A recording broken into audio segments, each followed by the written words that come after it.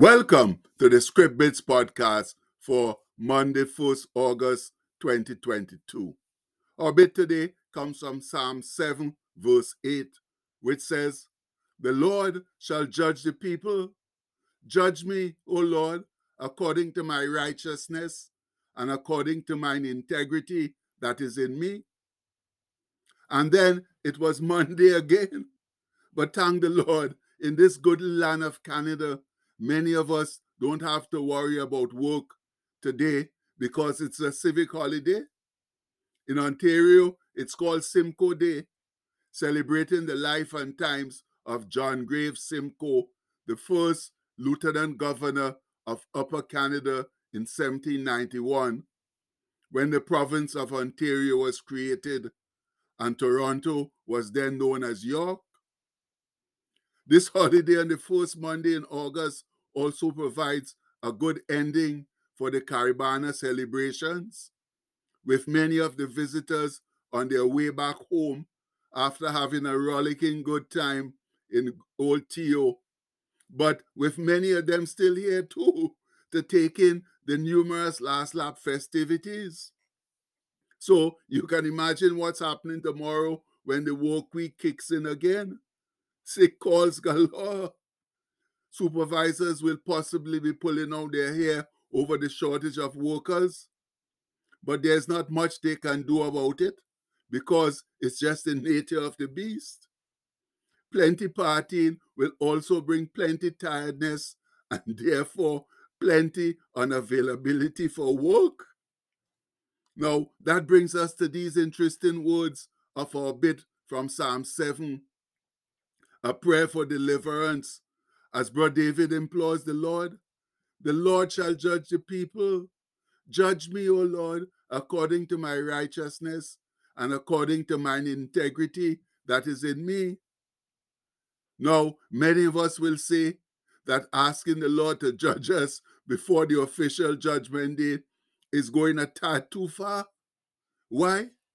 Because we know that our level of righteousness and integrity are way below par and are afraid to face the Lord in judgment now, hoping that by the final day we would be in a better position.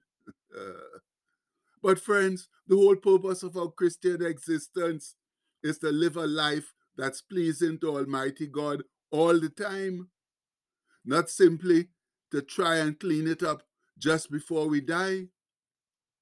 The point is that if we are living a sincere and half-decent Christian life, we won't be afraid of going before the Lord. We will never be perfect, and He knows that. But it's all about the trying to live every day to please Him and thus earn rewards in heaven and not have to answer too many difficult, embarrassing, and soul-crushing questions on the judgment day. And I guess that's one of the things the Lord liked about Brother David. He wasn't afraid to come before Him with anything, despite his less than stellar living at times, which is putting it mildly, for we can instead say his totally sinful and abominable moments. It's also very interesting to note that he made those uncomfortable remarks to God 3 other times in his writings. Listen to them now.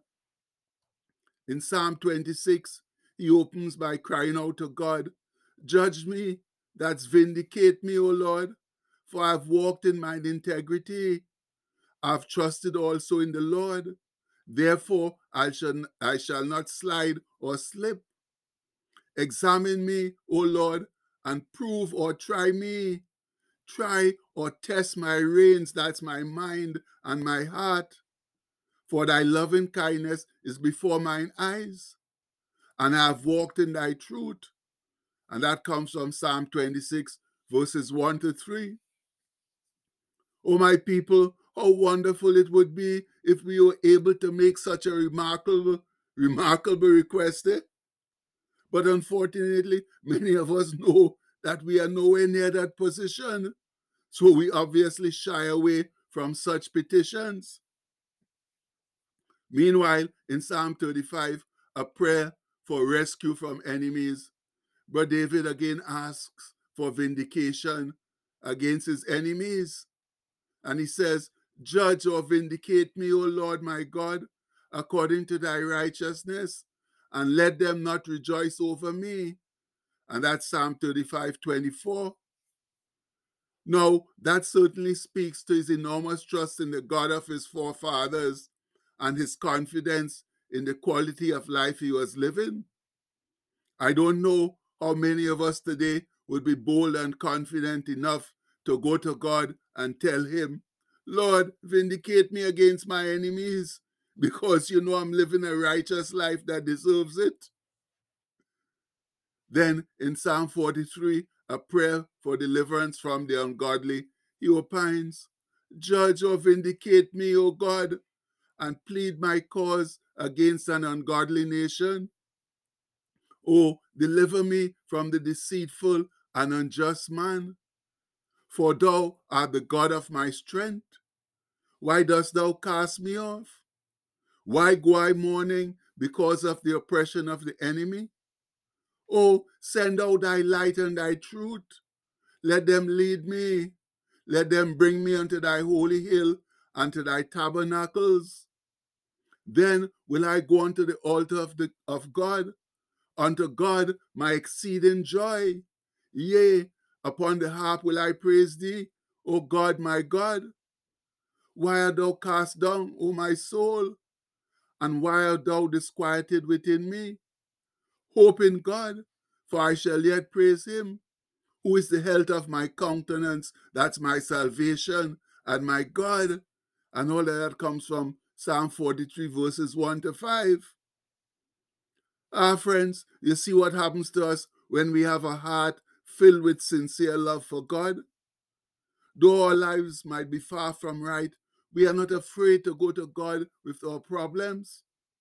And that's exactly how Brother David functioned.